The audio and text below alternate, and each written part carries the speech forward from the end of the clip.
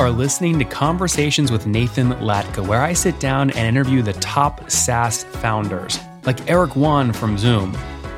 If you'd like to subscribe, go to getlatka.com.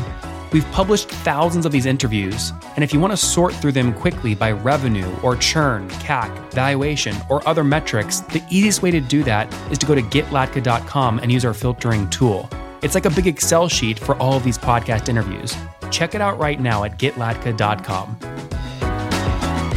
Hey folks, my guest today is Ari Stefchansky. He's the founder of DataClay, a company developing software that automates the production of data-driven creative content at scale. His academic and industry experience inform his entrepreneurial endeavors, leading a talented team that supports enterprise licenses such as Netflix, Amazon, Apple, NBC Universal, the NFL, and others. Ari, you ready to take us to the top? Yeah, why not? Let's do it. All right, man. So just to be clear, the logos I just reeled off here, your team gave me that when they gave me your bio. Those are all paying customers of DataClay. Yes, that is correct. Yes. That's amazing. It's a very powerful tool we've made here. Let's do NFL. Let's just do them. How do they use you? Sure. So with the NFL, they wanted to separate their marketing department from their video production department to get more content out to their social channels. And so our software acts as kind of like a data merge software for video. So we built them a Slack chatbot where marketing folks could go in and chat with the bot, and then content would be made on the other side, right, on a server that somebody at the NFL would QA, and then it would go to their social channels. So it's basically helping them create content for their social. And then also we have another group in the NFL that's doing stuff like, just player stats and just pre-renders for stuff that you see on broadcast. So a lot of the work that gets done in post-production in that kind of, world where they're creating graphics, our software sits atop of their workflow to handle all the data that's incoming from the games and from the players to get that data to display in the way that they want it to display in their content. So, Ari, just to be clear, look, I'm a big Washington Commanders fan. It's obviously a bad time for us right now, but we just played Aaron Rodgers and Green Bay Packers the past weekend. And it's always remarkable to me when some play happens, right? I'm going to make this up. Aaron Rodgers gets sacked. And right away, Troy Aikman in the broadcast booth, there'll be a graphic that pops up that says, this is the first time in 9 million years that a quarterback older than 38 with 5 gray hairs who runs slower than 10 miles per hour got sacked in the third quarter with 2 minutes left. And it's like I feel like they can pull a stat for anything. And I always wonder, how the hell do they do that? Is this on the back end? Is this what you're powering? Someone's basically a marketing person saying, putting that in, and then it's going live on broadcast? Yeah. So on the broadcast side, a lot of those systems are like real-time systems. Our software kind of plays to that market where they're experts, but they're using the Adobe ecosystem, the Adobe Creative Cloud ecosystem. And so what you're seeing when they do it like in real time, virtually real time, is more of a broadcast based real time graphic system. Our system is more of an automator, and it allows users to create a lot of different unique content before it gets broadcast or before it gets to a play out. So, it depends on how fast they want to get that content out there. But when you're seeing live, but you're not real time. No, yeah, we are. Okay. We're called just in time. So it takes time to render, but a lot of the content that gets rendered out eventually ends up in some kind of play out. Some kind of control panel that gets played out. What about? Okay, so you're not able to feed data directly to a live broadcast on NBC when I'm watching Commanders versus Green Bay Packers. But what about? Sure. Right when Terry McLaurin, a receiver, makes a 40-yard catch and it goes up on Twitter from like 6 different accounts, and that becomes the viral tweet for that game. That's almost real time, but not 100% real time. Is that you? That's exactly, yes. It's that is the use case for our software. Yes. I see. Absolutely. I always wonder that. So like it's not people at the NFL or even an NFL team. It's like people that run their own NFL related podcast or their NFL content. They are able to get these clips. You're the one powering that. On their servers. So our software is running, we don't have access to their data. And that's one of the reasons why I think our customers really like our software, is that the data is actually very precious. It's their crown jewel for the customer. So they don't want some, video production company having access to that data. Our software allows our users to install it on their own environment, within their own environment. So they have complete control, whereas DataClay has no conception of what data is flowing in and out of its software, it's on-prem. It's sort of on-prem in that regard. That's exactly right. So how do you generate recurring revenue so you can have predictability and build a team and build a company? Is it like an SLA agreement or a licensing agreement? How do you structure that? Yeah, so it's basically a term-based license. You get a license key that activates the license on the machine. It's a recurring payment that must be made for that license to continue to operate on the user's machine. And as far as like the larger enterprises, yes, we will engage with them on a more SLA level. We have, a master professional services agreement for, mission critical projects that they might be doing. So yeah, it's in one aspect, we have our website where people go and they download a license key. They pay us, they download a license key, and then it's a recurring revenue stream. We also have an exclusive reseller that has more, that we've partnered with, that has a lot of inroads to a lot of different studios around the world. So it's a mixed approach as far as that. So help me understand what you price again. Does it number of clips generated, amount of data processed per weekend, number of seats? Sure. How does the NFL, not the NFL, but just we're using the NFL as an example. How would they pay you? Yeah, so we basically license on a per machine basis. So it does depend on how much volume they are rendering, but we don't track per video. And I think that's another reason why I think that our customers enjoy our software, is that we're not interested in being so restrictive about, it's going to cost you X amount of dollars per video that gets rendered. How many machines though does the NFL have, or NBC Universal, or Apple? I mean, are we like, I just have no concept of this. Is it 10 or 10 million? No, it's not 10 million. Certainly not. I mean, we're talking about a software that is extending Adobe's software, which is very much human driven. Like Adobe requires humans to be in front of their software. So it's a desktop software that is basically being extended into an automation software, which is what we provide. So, at the largest, I'd say some of our clients have maybe 20, some of them have 5, some of them have, in between that. So it's not this vast amount. Would a sweet spot be 10? Yeah, I'd say that's definitely if your entire line of business is video and you need to be creating video on demand, and you have a lot of requests coming in, you're certainly going to need to have multiple fleet. So just to repeat this back to you to make it make sense to our audience, right? So you are selling a license key that the NFL would install on-prem on the desktops of 10 of their people in their marketing department responsible for video content that allows them to get this content just in time and post it to Twitter when there's a big catch, a big touchdown, or to Facebook or to social media. Yeah. Amazing. Essentially, yeah. I got it. My head's around it now. So give me a little bit more of sort of help me understand. I mean, these are obviously enterprise accounts, right? Which would say that you're sort of selling enterprise level plans. But what would you say sort of the average customer is paying per month or per year? I mean, the average customer maybe somewhere I don't know, 6,000 per year. It's I mean, more so the enterprise, they can be paying up between 24 to 50,000 per year. Your biggest customers pay 50,000 a year. Yeah. It depends on, yes. Yeah. And that largely is dependent on how many seats or how many machines they want to run the software on. Yeah. So yeah. Well, I guess 50,000 a year would be 20 machines versus 6,000 a year would be 5 machines. Yeah. Something like that. Okay. So you do get cheaper per machine economics if you're buying bulk. Oh, certainly. Yeah. We have we have both term-based discounts and volume-based discounts, which entices the customer to purchase more licenses up front. We also have month to month or annual recurring. We also have just term limited, meaning you can buy a key that is only good for 3 months, and it will just cut off at the end of the 3 months. And then if they decide if that customer decides they need more time, they'll have to buy a new key.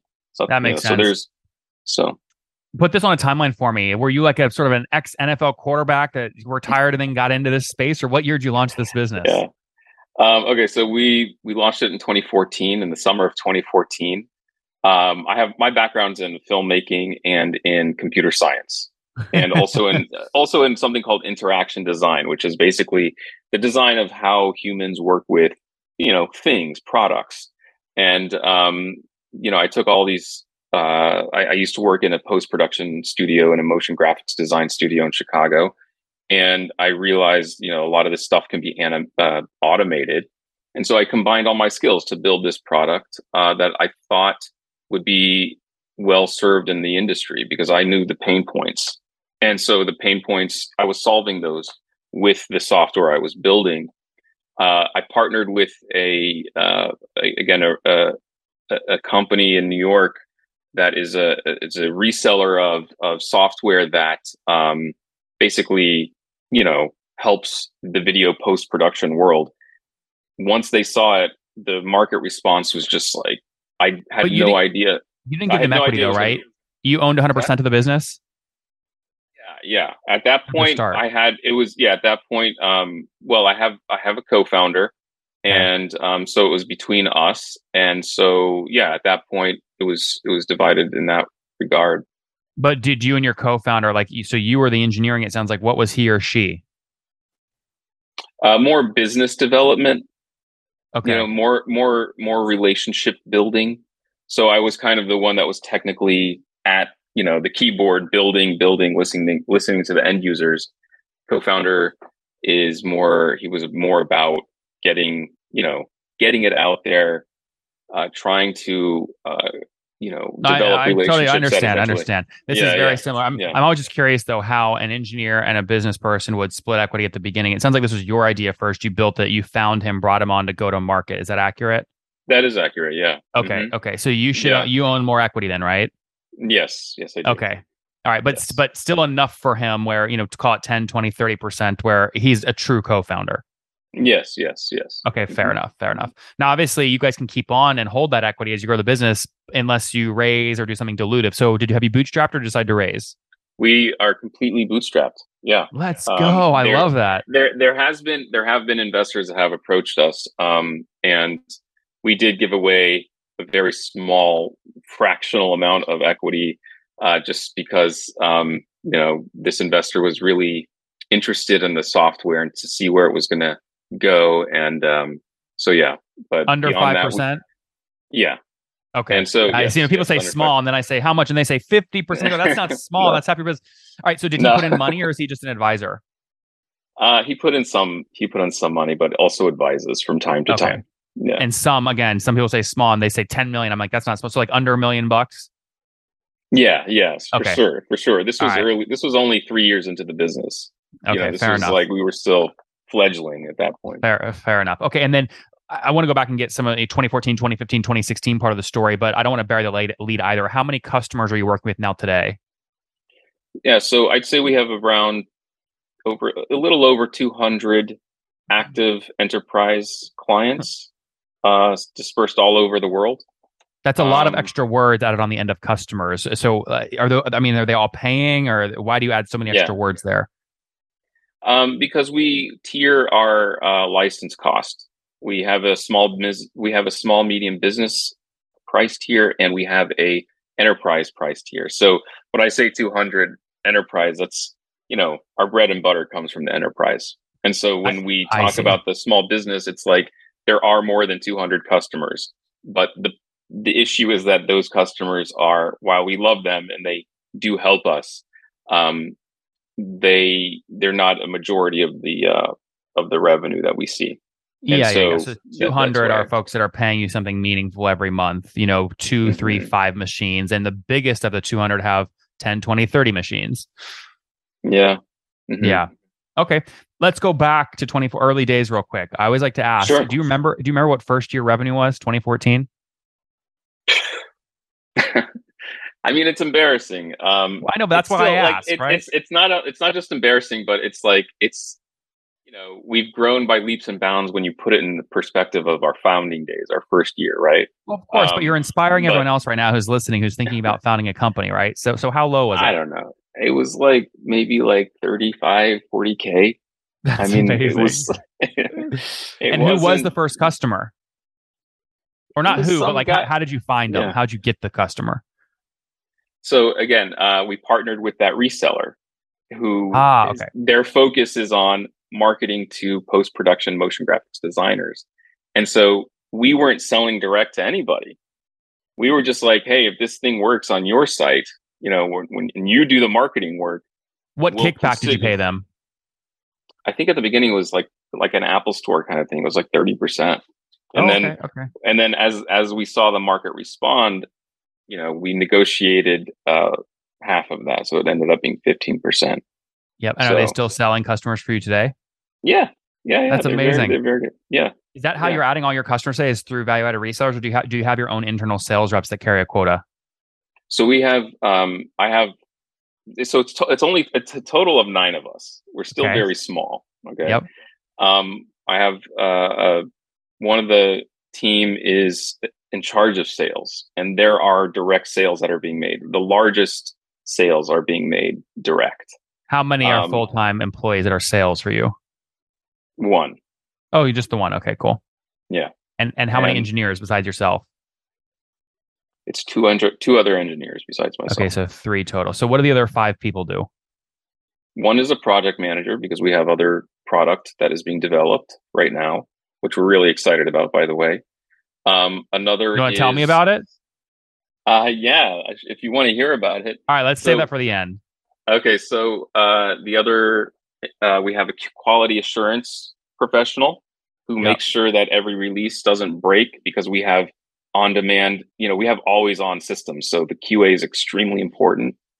And then let's see, I have a technical lead that basically helps with all things infrastructure internally, in our site, and then we have, I think, I have a very, very awesome customer support specialist who comes from Apple.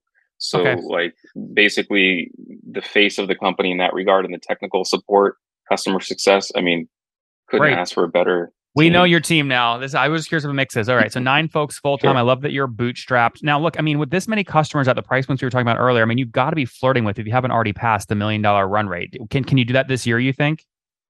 Yeah, I think so, for sure. Okay. But I think the release of new product, new revenue sources, new revenue streams, I think that's critical for our continued growth. And we're doing just that. And so, and at the top of January, we're going to reassess our pricing model. That is to say, we think that eliminating the small to medium business price is going to actually help us, even if we see some attrition. And then we'll have 2 new. We'll have a completely cloud-hosted product that's more easily accessible. Right now, it's very expensive. We're going to be lowering that price, and then this new product that we're developing now is going to be released in beta, at least at the beginning of next year. Very cool. All right, we're out of time here. I'm going to try and rocket through these real quick. I need 200 customers, right? At a $6,000 a year price point you told me earlier would put you at about $100,000 a month right now in revenue. But it sounds like you haven't hit $83,000 a month. But I just want to be clear. I mean, you feel like we've got 2 months left here in 2022. You feel like you can break $83,000 a month here in the next 2 months? Yeah, I do. All right. Well, I'm rooting for you, man. It's very obviously it's fantastic to bootstrap to that size. It's taken you what, 8 years, but you know what? That's the hustle, right? That's the journey. Yeah, so that is the hustle. On that note, let's wrap up here with the famous 5. Number 1, favorite business book. The Messy Middle. Yep. Number 2, is there a CEO you're following or studying? Really, no. I can't say that I am. No, you're good. Number 3, what's your favorite online tool for building data, Clay? I mean, I really like, I have to say too, I do like Jira for management, but I also like Miro, which is phenomenally great at whiteboarding across remote teams. Miro, It's great. Number 4, how many hours of sleep do you get every night? Between 4 and 5.5. All right, fair. And situation, Yeah. married, single, kids? I am married with 3 children. 3 kids. Wow, busy guy. How old are you? I am 45 years old. Last question. Something you wish you knew when you were 20. Um, I think that I wish that I knew how difficult it was to, put together a really great team. And at this point, I feel like I've nailed down a really good core team.